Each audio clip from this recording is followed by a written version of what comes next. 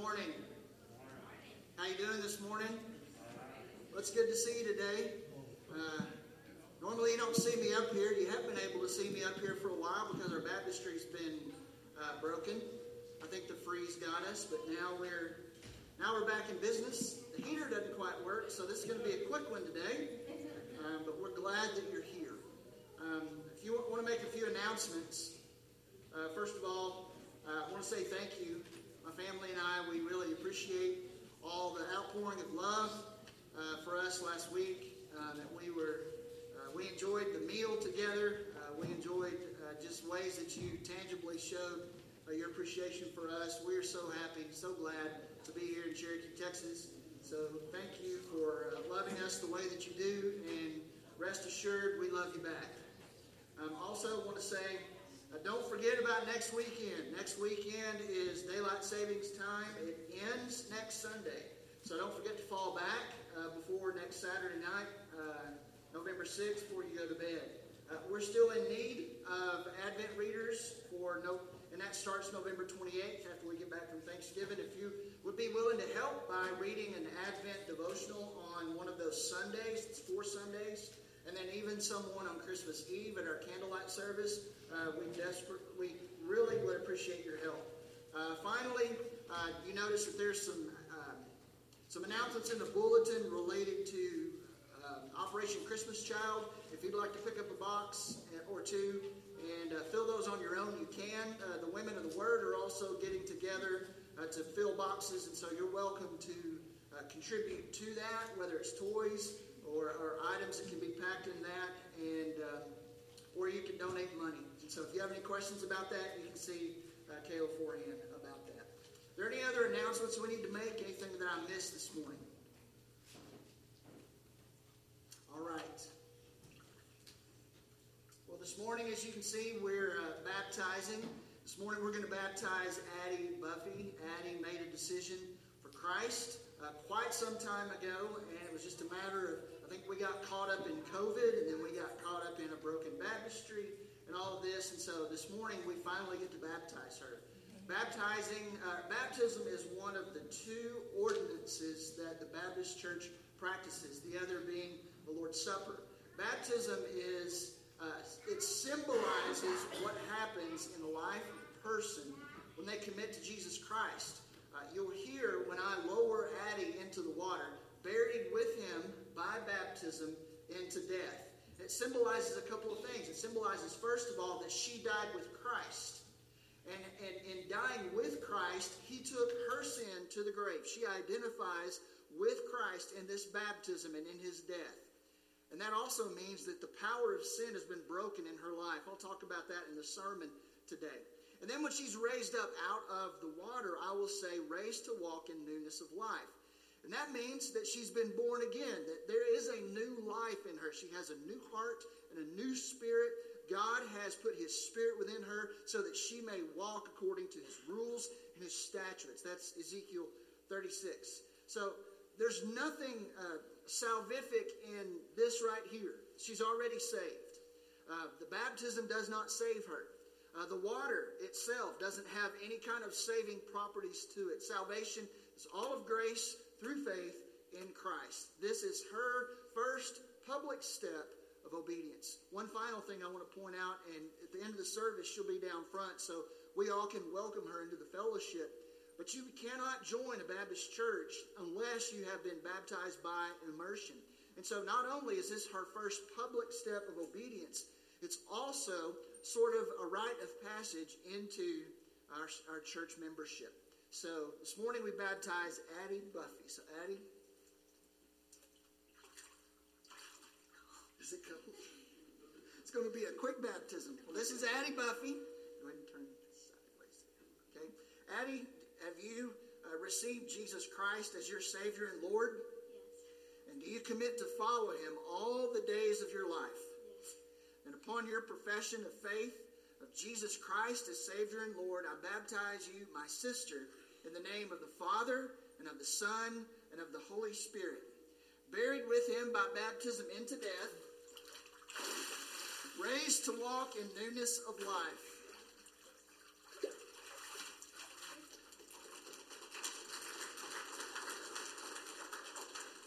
pray, and then we'll worship together. Father, we are so grateful for the line of baptisms that we have, that people are taking seriously their commitment to you, demonstrating it publicly that they have been saved and they want to follow you publicly, with baptism being the first public step of obedience. I thank you for adding, for her patience with our church and with COVID as things have kind of been slow.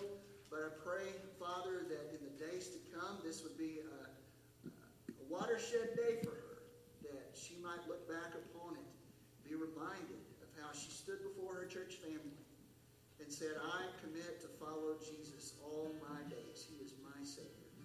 So, Lord, be honored and glorified through her, and be honored and glorified, Lord, through our time together this morning.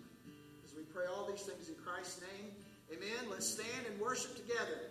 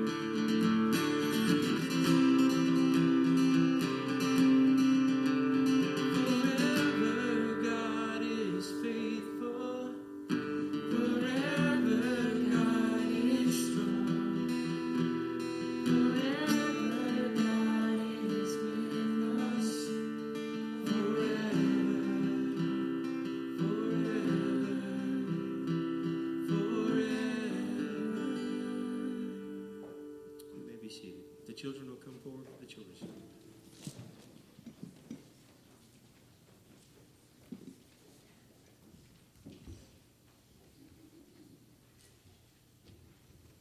Good morning. You guys are getting so big. In fact, you're big enough to start making decisions for yourselves, right? I bet some of you decided on your Halloween costume, right? I saw some pretty awesome costumes on Facebook this morning. So you're big enough to start seeing that if you look around, there's nobody else quite like you, is there? No. Kyson, if you look at your brothers and sisters, you're not like any of them, are you? No. But there's still a point of likeness. There's some things about you and your brothers and sisters that are alike because you're in the same family. You two are completely different. Amen? But there's still some family resemblance that we can see. We may see it more than you guys see it. As I look at all of the rows of siblings out here, I see likenesses within a family. I think about the fact that the Bible tells us that God created us in His image. Do you know what that means? Macy, do you know what it means to be made in God's image? Well, it means that He created us to be like Him. Not exactly like Him, just like Sydney and Joey and Reagan aren't exactly alike, but there's a point of likeness between them. In the beginning, after God created all of the earth, He created the rivers and the trees and the sky and everything, all the birds in the sky and the fish in the sea. He looked around Him and He said, I don't see anything in all of creation, all of these things that I've made, I don't see anything that bears my likeness. And so God said, let us make man. When He said, let us, that was God the Father, God the Son, and God the Holy Spirit. He said, let us make man in our image. Let's make one work of creation whose primary purpose it is to be like me, be like God. And so He created us in His image. Now God is, do y'all know what omniscient means? Can you say it? Omniscient? Omniscient. That means He knows everything. We don't know everything, but because we're made in God's image, we can be like Him enough to enter into this incredible phenomenon of thinking and reasoning and deciding. We are like God in some points. But when He looked around before He created man, He saw dogs. Dogs aren't made in the image of God. Flowers aren't made in the image of God. Giraffes aren't made in the image of God. And so He made one special work of creation whose purpose it was to reflect God's likeness. And so that's our primary purpose in life. Like I said, you guys are getting to be big enough to see that you're not like everybody else. It'll be a while before you begin to say, why am I here? What did God create me for? But you will. You'll reach that point. And when you do, the thing I want you to remember more than anything else is that He created you to reflect His glory, to be like Him. Let's pray.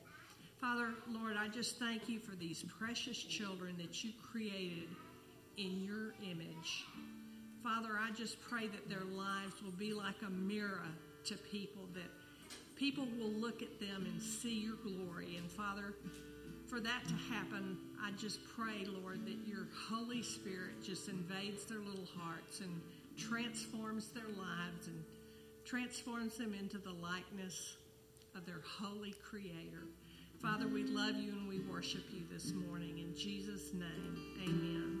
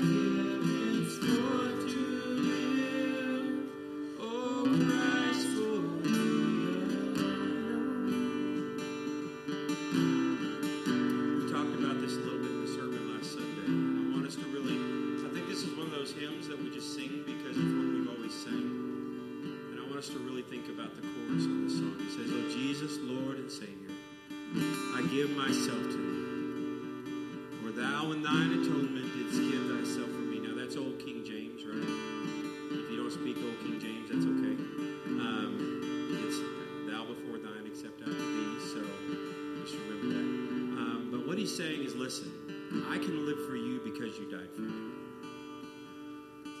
And how many times do I forget that I white knuckle my faith because I don't trust Jesus? And I love the fact that we're talking about power over sin this morning. And that power over sin is not from us. Shannon has said this over and over again, and I love that he says it this way. Salvation happens from the top down. So as we sing this song together, I just want you to think about that sin that you struggle with. We've all got it. Just ask God to apply this truth to that part of your life. Let's stand together and sing this last verse together. Living for Jesus.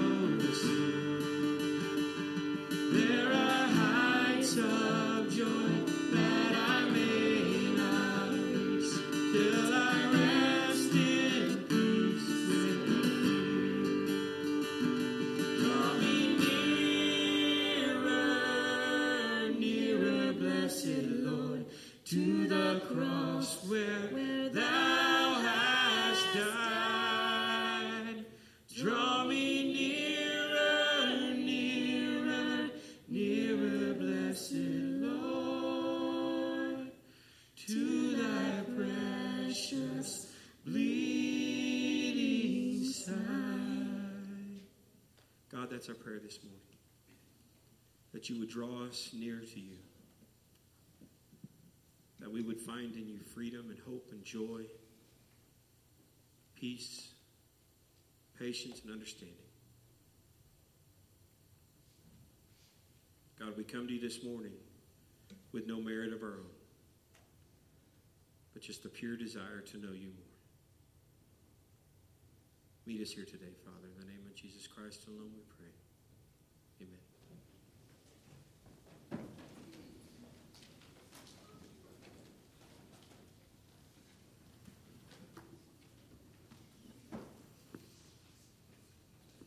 I would invite you to take your copy of God's Word and turn to the book of Romans. We'll be in that says Romans, and that is not correct. I'm sorry. We're in the book of 2 Peter. I thought something looked awry. 2 Peter chapter 1, verses 1 through 15. Because I failed to switch the slide, I'm not sure if that page number is correct, but if you didn't bring a Bible with you, there's a hardback black one somewhere around you. You can find it, turn to the back, and you'll find 2 Peter. It's near the end of the New Testament. And so, again, 2 Peter chapter 1. We are nearing the end of a sermon series called Getting Saved. You might have wondered, is there really all of this in getting saved? I hope you saw that there's an imbalance in this series. The first part of the series was getting lost. And I think it was seven sermons. By the time we get done with getting saved, it'll be 14. That's a good imbalance to have, because we have a great salvation, and we should want to know, I think I mentioned this last week, that these are things that Peter talks about in 1 Peter chapter 1. These are things that angels long to look into, because they didn't have to be saved, but we do. And so we get a perspective on salvation that angels don't have. So that's why we're spending a great deal of time on it. After today, we'll have 2 more sermons on it, and then we'll be at Thanksgiving. Can you believe that? Well, let's stand for the reading of God's Word. 2 Peter chapter 1, verses 1 through 15, and this is the Word of the Lord. Simon Peter, a bondservant and apostle of Jesus Christ, to those who have received a faith of the same kind as ours, by the righteousness of God, our God and Savior, Jesus Christ. Grace and peace be multiplied to you in the knowledge of God and of Jesus our Lord, seeing that his divine power has granted to us everything pertaining to life and godliness, through the true knowledge of him who called us by his own glory and excellence. For by these he has granted to us his precious and magnificent promises, so that by them you may become partakers of the divine nature, having escaped the corruption that is in the world by lust.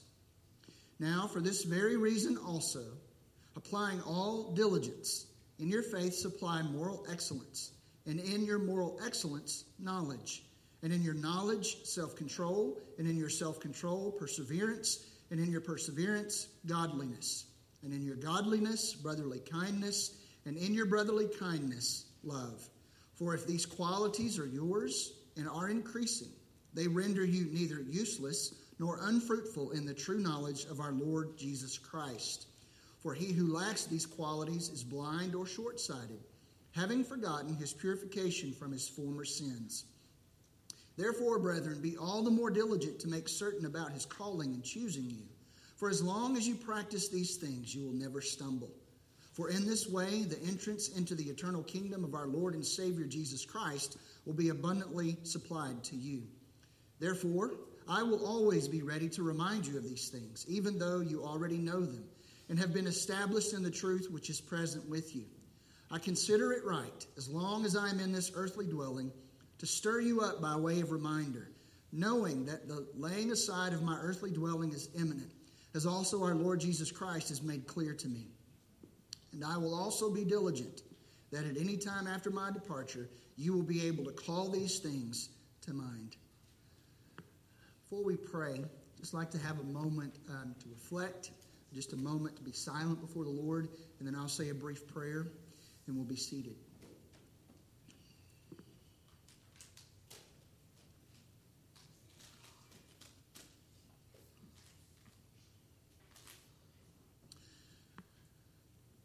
Lord, we thank you for these words. We thank you for your faithful servant, Peter. I dare say there's not one of us that can't identify with Peter in some way. He was one who stuck his foot in his mouth more times than are probably recorded in Scripture. He's one who denied the very Lord who saved him. But he's also one that Jesus forgave, stood to his feet, gave him a commission, empowered him for it, and sent him forth. And we're grateful for all parts of Peter's life. He is a reflection of the presence and the power of the Lord Jesus. We pray that as his powerful words, which come through the Holy Spirit and land upon us, that they would achieve their intended effect, that we would understand that we are to walk in newness of life. And it requires all of us. It affects all of us. It requires all of us. And it requires all of you. Thank you for not withholding anything from us, Father, but giving us everything pertaining to life and godliness. Help us to live for Jesus, a life that is true. We pray it in his name. Amen. You may be seated. The title of this morning's sermon is Getting Saved, Walking in Newness of Life. So this morning we are talking about a word that you've probably heard before. It's the word sanctification. If you think about the perspectives from a time perspective of salvation, you can say, I have been saved. You can say, and that was your justification. That was your conversion. You can say, I am being saved, and that is your sanctification, becoming holy. And you can say, I will be saved, in that one day you will be glorified. You will have a glorified body. You'll be in the presence of Almighty God and our Savior Jesus Christ, and there will be no more death, no more pain, no more sin to plague us. I have been saved. I am being saved. I will be saved. This morning, we're talking about the part, I am being saved, sanctification. Now, Paul in Romans chapter 1, verse 16, he says, For I am not ashamed of the gospel, for it is the power of God to everyone who believes, for salvation, for everyone who believes, to the Jew first and also to the Greek. It is the power of God for salvation to everyone who believes. Paul, every time he got the opportunity, preached the gospel. He wasn't ashamed of it. He knew that apart from the preaching of the gospel, people would not be converted. So he preached every time for conversion. And there were some people who came to Christ because of his preaching. And at the moment of their conversion, they were born again. They were regenerated. At that same time, they repented of their sins and they put their faith and trust in Jesus Christ. And when they did that, then the benefits of all of Christ's work flowed freely to them in abundance. They were justified in that very moment with the spotless righteousness of Jesus Christ. They were unified with Christ through the indwelling Holy Spirit so that we could say, I am in Christ. They were redeemed from sin's penalty. God's wrath is removed.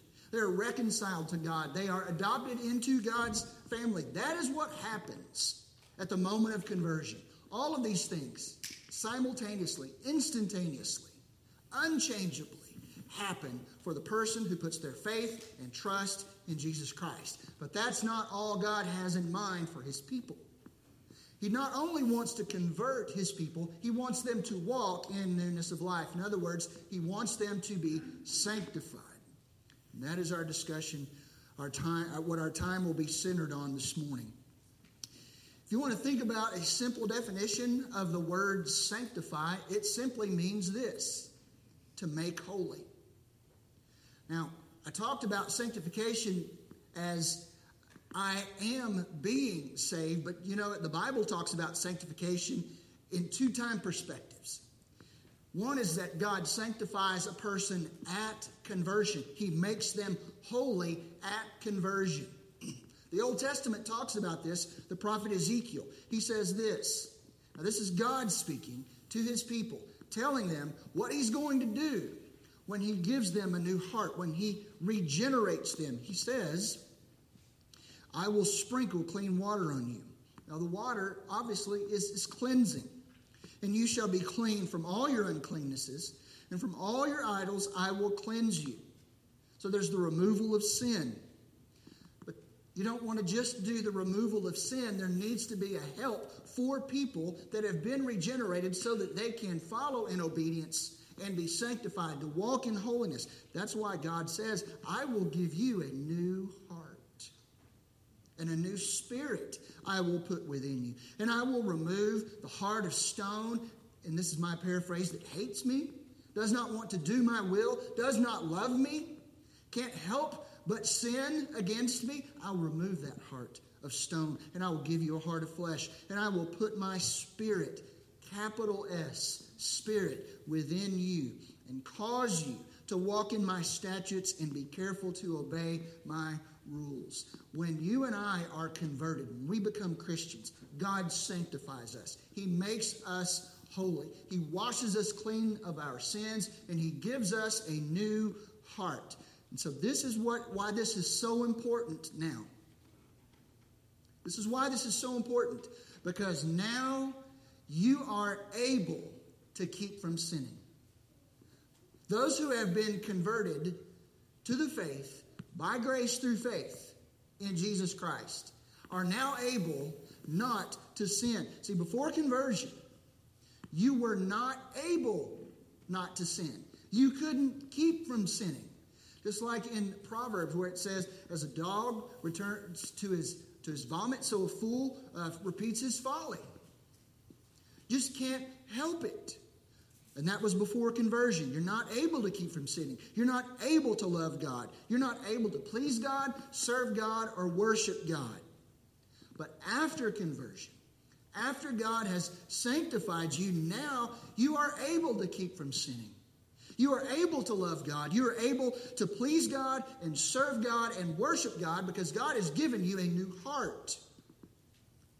And this is important, and I want you to listen to this. And I don't know if you believe this, truly believe this in your heart of hearts. But if you are saved and sanctified, the power of sin is broken in your life. And I hope you believe that. Because so often, people will say, I just couldn't help myself. God has given, the power of sin is broken in your life. I don't care what it is, there is no sin that is greater than the power of God in your life. The power of sin is broken. That's why we can say sanctification is done for us. We can think of it in this way. Done. It's done. God sanctifies all of His people once for all time. He makes them holy. Now, I realize, and you realize this too, we still have indwelling sin, right? That's going to be what we get to next. There's indwelling sin. But you realize, and you may not feel this way, but open to one of Paul's letters, particularly his letters to the Corinthians. If you've read 1 Corinthians, you know that was a church that had some serious problems. But what does Paul call those people? Saints. You know what? The Greek word for saint really means holy ones. Hagioi. Holy ones. That's because they had been sanctified once for all by God through Christ. So that, as Paul says in Romans 6:2, they can say about themselves, we died to sin. We just saw a picture of death to sin. Did you realize that? Addie Buffy died to sin. When she placed her faith in Christ, she died to sin. Sin's power has been broken over her. She now has a new heart, a new spirit. God is causing her to walk in faithfulness before Him. When we died with Christ, sin was defeated. Its power broken once and for all in our lives. That's why the author of Hebrews can say this. By this will we have been sanctified through the offering of the body of Jesus Christ once for all. We have been sanctified. But yet we are still being sanctified. He acknowledges this in verse 14. For by a single offering, He has perfected for all time those who are being sanctified. So we have been sanctified and we are being sanctified. Now when we think of sanctification, we normally think about it in the context of I am being sanctified. I think we don't think about the fact that we have been. We think about the fact that we are being sanctified. Now, the definition does not change when we talk about our own personal sanctification, our ongoing sanctification. It still means to make holy. But we think of it in this context. Christians pursue holiness after conversion.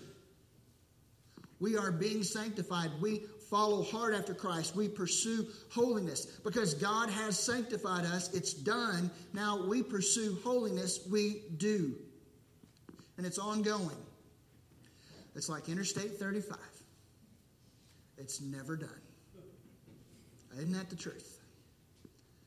And we laugh about Interstate 35, but we also have to get up every morning, open our Bibles, look at ourselves in the mirror, and realize there's so much further, so much more of Christ to know, so much more of His power over sin in our life to experience, so much more intimacy and fellowship with Him.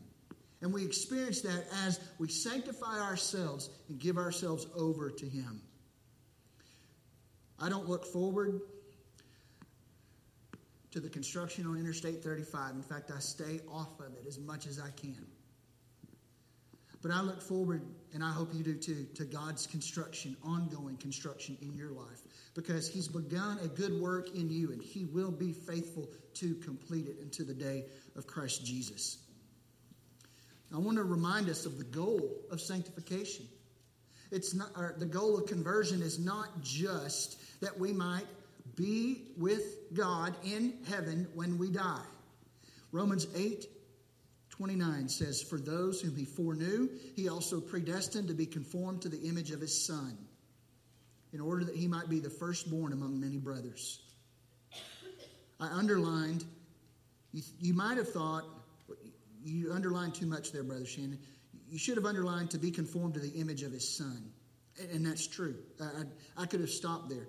But I wanted us to realize that in God's predestining grace, it was more than conversion that He was after.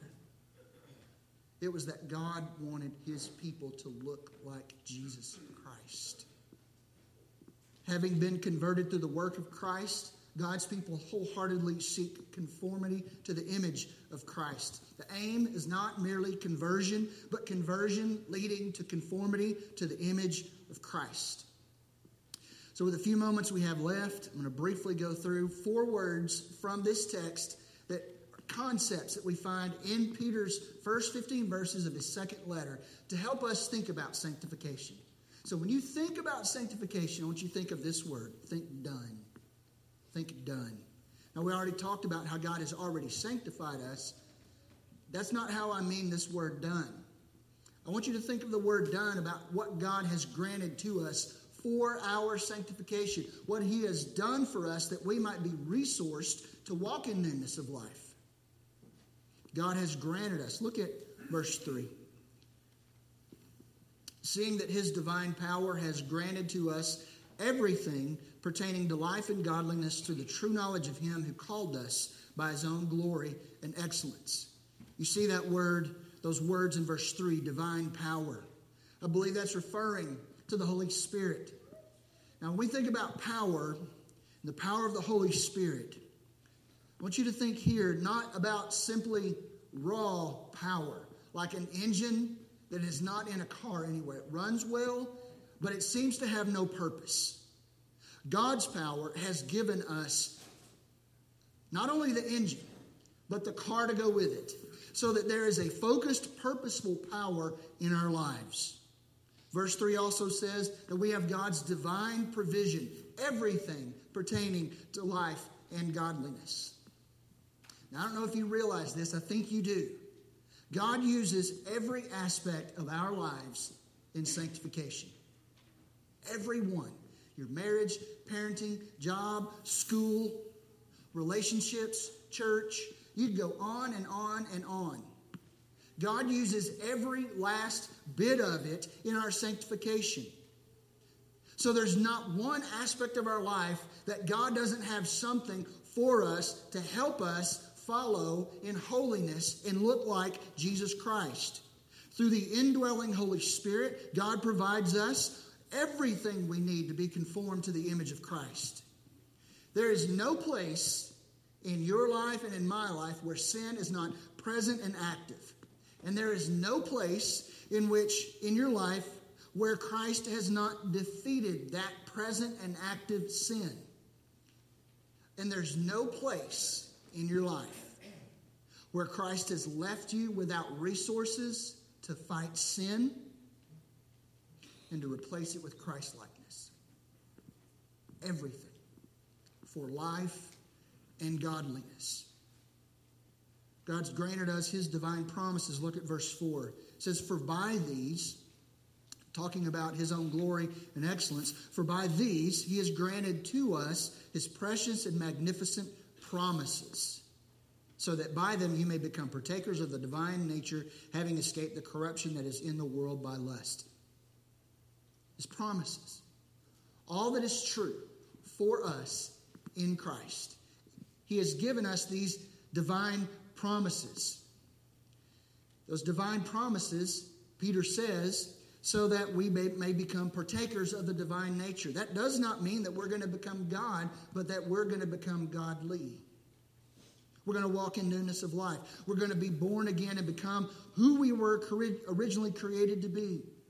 Through Christ, we have escaped the corruption that's in the world by lust, so that we can become who God originally created us to be and who he created us to be in Christ.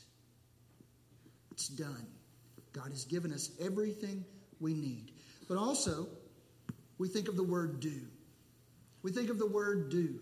Because we have a part in our sanctification. He has sanctified us, and we are to sanctify ourselves. And when we think of this, we think about it in terms of God's done. That is the order in which the Bible talks about. If there is any commandment, especially in the New Testament letters, that is given to Christians, it is usually after there's a demonstration from the Scriptures of what God has done. God has done this, therefore do. It's that way in Ephesians. It's that way in Romans. It's that way in 1 Peter. That's the way God intends us to think about it. So our do is based on God's done. God works powerfully in us, in our doing, and we strive for Christ's likeness with all our power. God works in us. We work with all our power. Philippians chapter 2, verses 12 and 13, Paul says it this way. Therefore, my beloved, as you have always obeyed, so now, not only as in my presence, but much more in my absence, listen, work out your salvation with fear and trembling. Why? For it is God who works in you, both to will and to work for his good pleasure. Peter talks about doing in verses 5 through 7. He says, for this very reason, because God has given you everything that you need, everything, his divine power, his divine provision, his divine promises, for this very reason, put all your effort into your sanctification. He says, look in verse 5. Now for this very reason also, applying all diligence, all effort, all that you can muster up. But it's not just a mustering up. It's a focused action. Notice Peter says, in your faith, supply. Some versions say it this way, add to it. Add to it. Now it's not that those things, that our faith is insufficient. It's just showing that our faith changes us. Faith causes us to look differently, to sound differently, to act differently. It changes the focus of our lives. And so Peter says, just as God has focused his power toward a goal in giving us everything pertaining to life and godliness, we are to focus all our power in using all that God has given us to pursue Christ-likeness. We have power. And it's based on God's promises and his provision. But there's a plan and a purpose. Peter says, in your faith, supply moral excellence. Now listen to this. Excellence. I don't know what you think about when you think about excellence. Usually if you're going to do a hand gesture with excellence, you're going to do it somewhere up here. You don't think of excellence down here. We're not to be people who skimp out on morality in any way, anywhere in our life.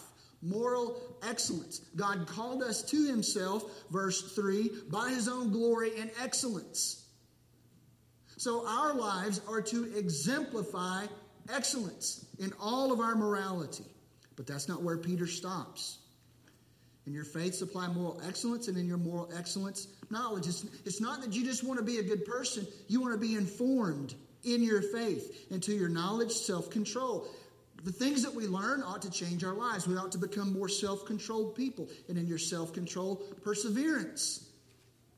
It's easy to be a Christian for short bursts. I think it's Alistair Beck talks about it this way, that it's a feverish effort, short bursts of a feverish effort followed by long periods of chronic inertia.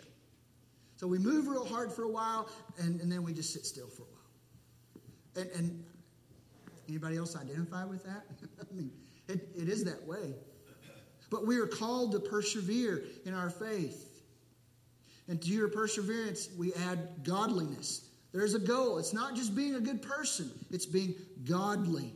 And in your godliness, brotherly kindness. And in your brotherly kindness, love. Our godliness should show up in the way that we treat one another.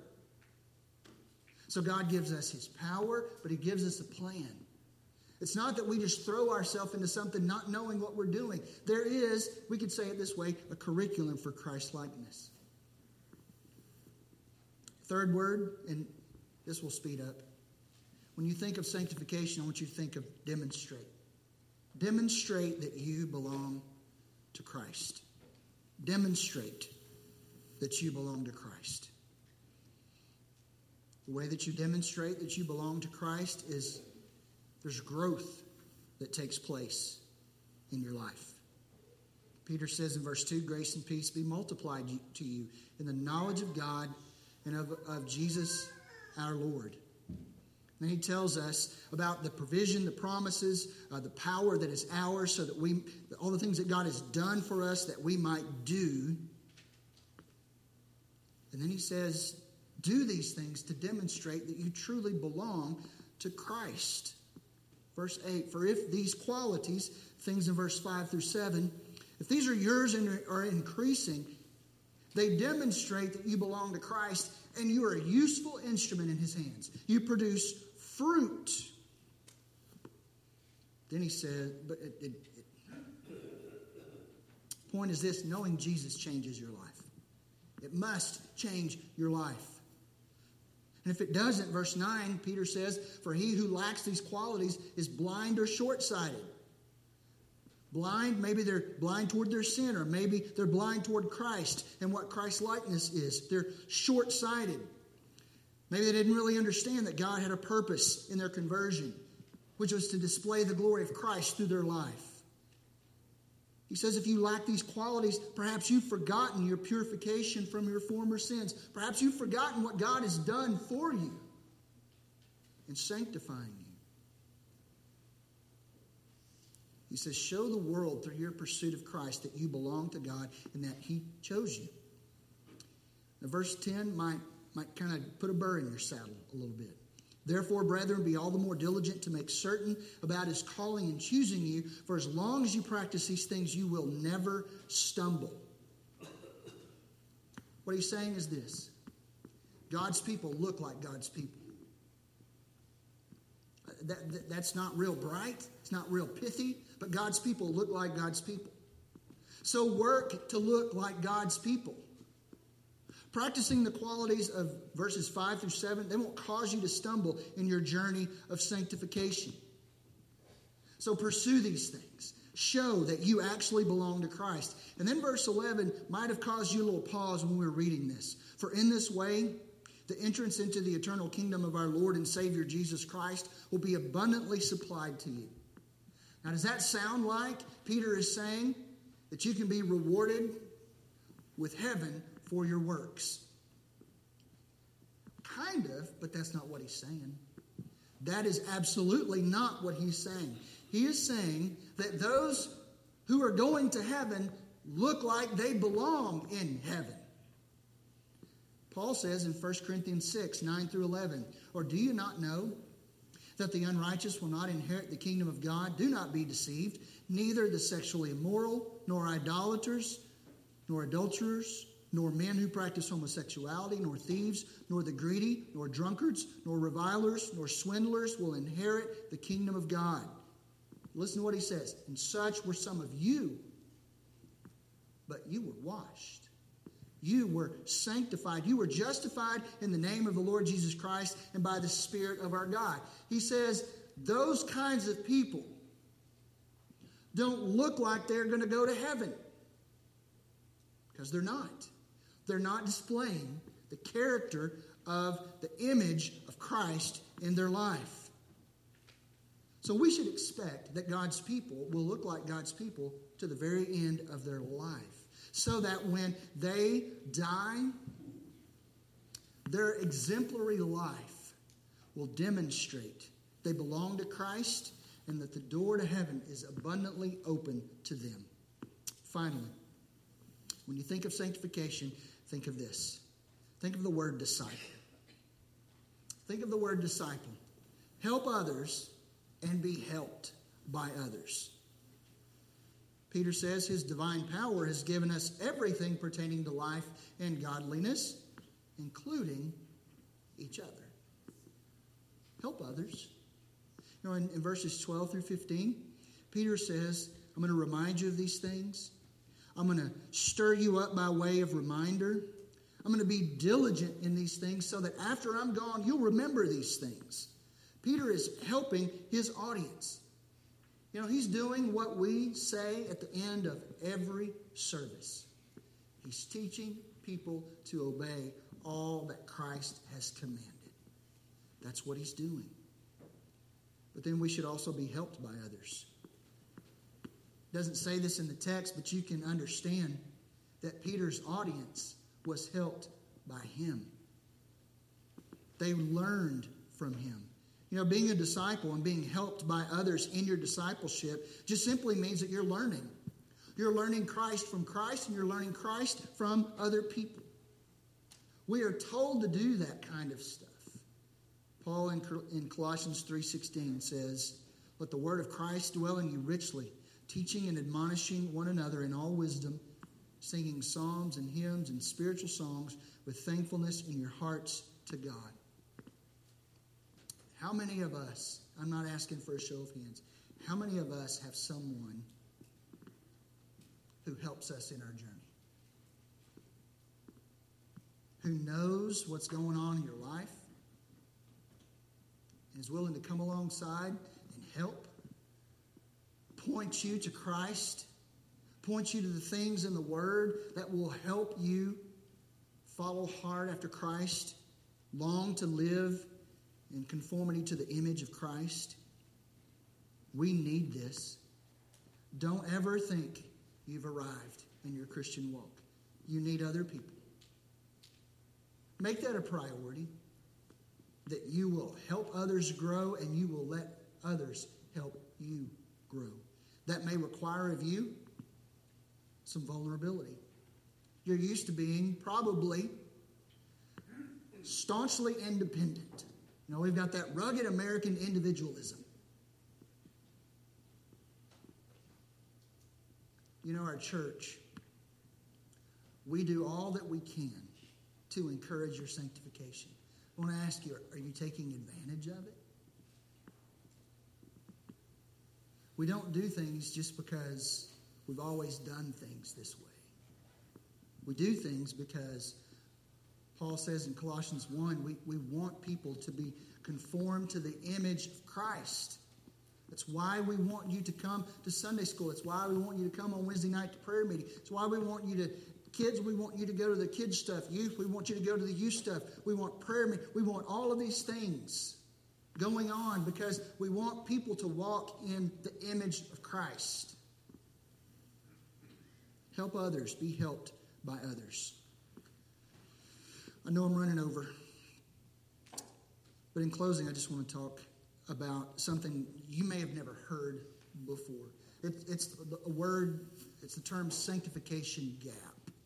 Sanctification gap. You can think of it in two ways. Perhaps this morning, you really didn't know that God had already made you holy. You don't start from zero. God has put a new heart in you. He has put His Spirit in you. You're not having to gin everything up on your own. God has given you everything you need for life and godliness. He has done it. Maybe you didn't know that. Maybe what we could say that your sanctification gap is a gap in knowledge. You just didn't know. But I think too often it's not a gap in knowledge. It's a gap in practice. We have a lot of knowledge. We don't practice it. You know what that makes us? Well-informed sinners. Well-informed sinners who aren't walking in newness of life. Don't be complicit in lowering the bar of sanctification in Christ's church. Strive to live a morally excellent life. Godly, brotherly love, kindness, deep faith, knowledge, trusting in what God has done, fully committing yourself to do what God has commanded, demonstrating that you do indeed belong to Christ, and counting on others to help you, and then helping others. Don't be complicit in lowering the sanctification, the bar of sanctification in our church. Let's press on to know the Lord. Let's press on to love the Lord. Let's press on to be formed in the image of Christ. And let's help each other do it. I promise you, I can't do it without you. We can't do it without each other. Let's press on. There's so much that waits for us in Christ. Let's give ourselves over to Him fully. Say, Jesus, I'm going to follow you hard. I know this is going to be rough, but I'm going to follow you hard. I want to be like you. I know it's going to be hard, but I want to be like you. Because that's why it was created.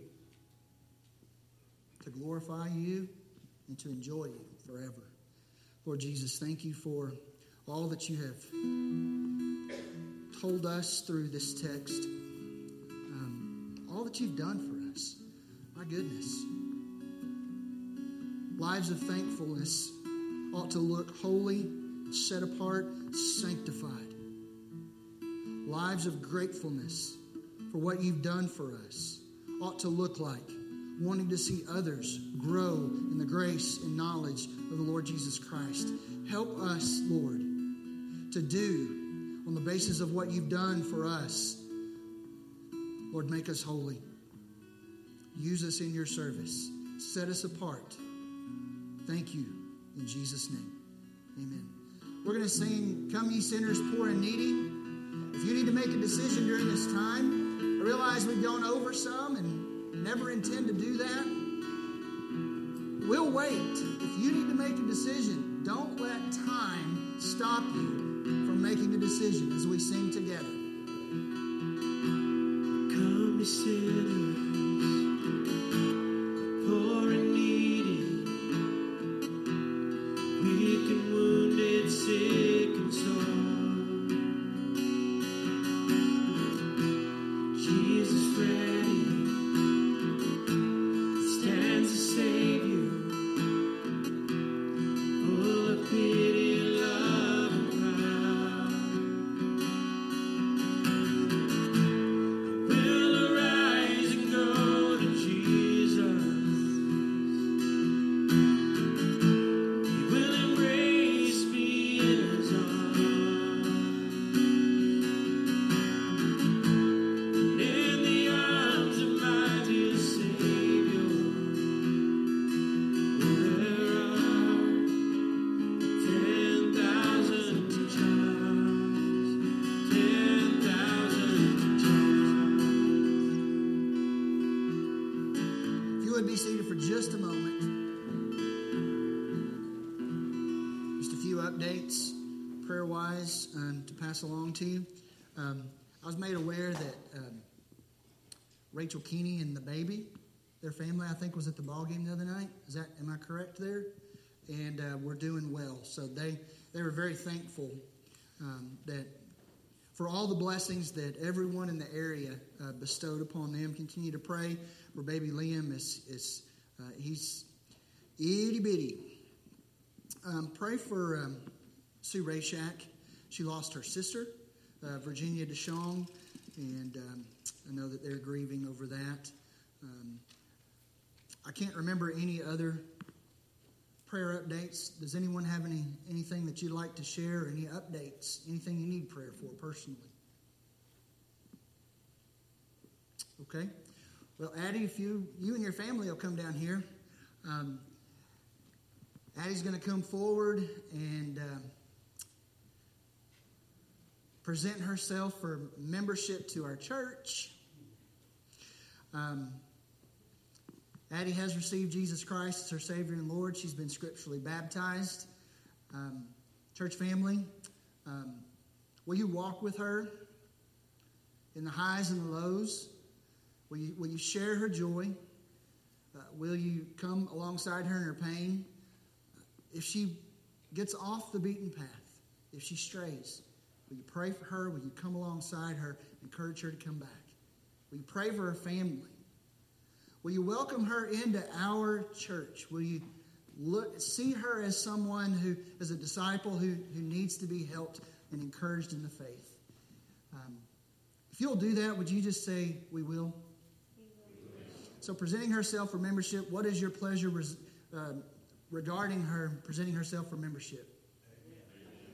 Okay, everybody wants to accept you into the membership. There was no question about it. This is just a formality.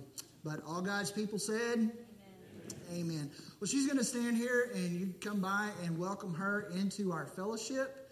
And let's stand. We'll have a word of prayer, and we'll say the Great Commission together, and you can come by and wish her well. Father, I'm grateful for this day. Lord, I know personally I need your sanctifying power in my life. And I trust everyone else here would pray the same. And we pray, Lord, that today would be a day that we would look back upon and say, I began to take my sanctification more seriously.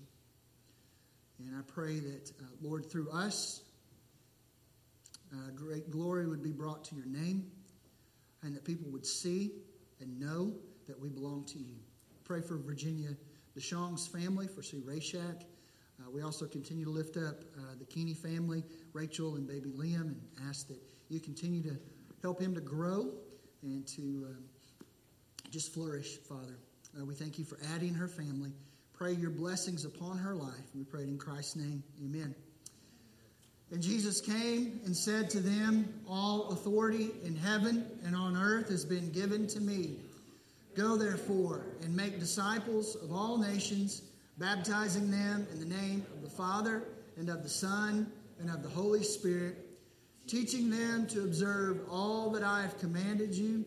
And behold, I am with you always to the end of the age. You are dismissed.